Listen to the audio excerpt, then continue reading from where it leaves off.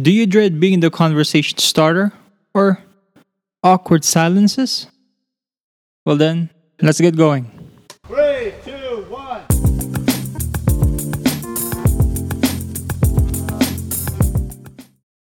Greetings, fellow communicators. Welcome to Communication on tape. Growing Up. I feared talking to others. I always seemed to blank out and not know how to continue. The conversation would be filled with filler questions and awkward silences. Today, let's learn how to start a conversation and, more importantly, how to keep that conversation flowing. Now, I know every setting is different, but the things I will be sharing with you today are universal and can be used in any settings in your work, a pub, a networking event, the gym, you name it. Let's start with conversation starters. I've had people tell me to use compliments to start a conversation, and I have to be honest. 9 times out of 10, I would be so focused on looking for something to compliment, and then I start to overthink whether the compliment is pushy, just right, or is it even worth saying? We want to start a conversation without much deliberation. So the first thing we can do is initiate. Ask a question. Questions are a great icebreaker. When I first joined the gym, I knew no one, not a single soul. And being a beginner, when it came to fitness, I had to leverage my newbie status and use that to interact with those around me. I asked the buffed up dudes about what they think were the best exercises. I inquired on whether my form was correct, and to this day, even when I started my bodyweight training regimen, I still talk to them whenever I see them in front of the gym or whenever I meet them in the mall or in a shop. Asking someone a question taps into the innate desire of human beings to help. You can ask for a guide, information, heck, even an opinion. Back when I used to be a Toastmaster, my icebreaker when talking to new guests were, "How are you liking the meeting so far? Oh, will I see you in the upcoming meetings as well?"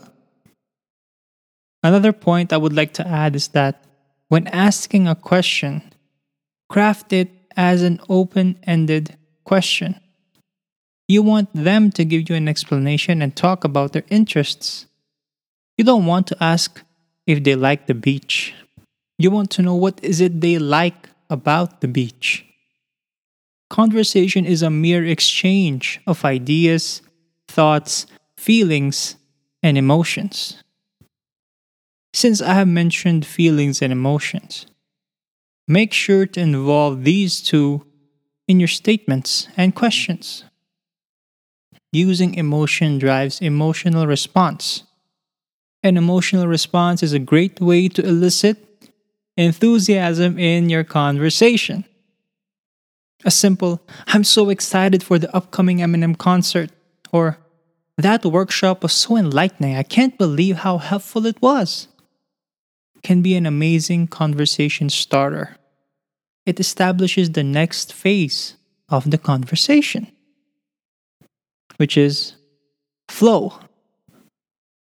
Now that we've asked open-ended questions and are getting to know the other person, it's time to continue to the next phase, which is finding common ground. Talking to someone for 2 minutes helps us understand their likes and dislikes, their interests and tastes. If you think they like to travel and you are a travel freak yourself, you can ask about their most recent adventure or the place they really want to visit but haven't gotten the chance to. If you're both interested in fitness, you can ask what made them start towards the journey of fitness or what's their favorite exercise. This further develops to sharing experiences. When both of you have discovered what you both find interesting, you can share experiences about the same. This is what we term in the 21st century as vibing. When exchanging experiences, keep in mind that communication is two-way. So avoid talking too much, nor listening too much. Your attention and inputs are key to keeping the conversation afloat. Now, there is one phase I would like to call the emergency phase. This phase occurs when you can't find a common ground or a common interest. And I'd characterize this as asking the why. If you want someone to talk, there's a method that little kids follow. They ask, why? Although you don't necessarily have to keep asking why this, why that, because it can become annoying. But you can frame your question in a manner that ensures that the answer involves an explanation. For example, what made you decide that being a nurse was the right thing to do? Or, how did you go about digital marketing? And how is that going for you right now?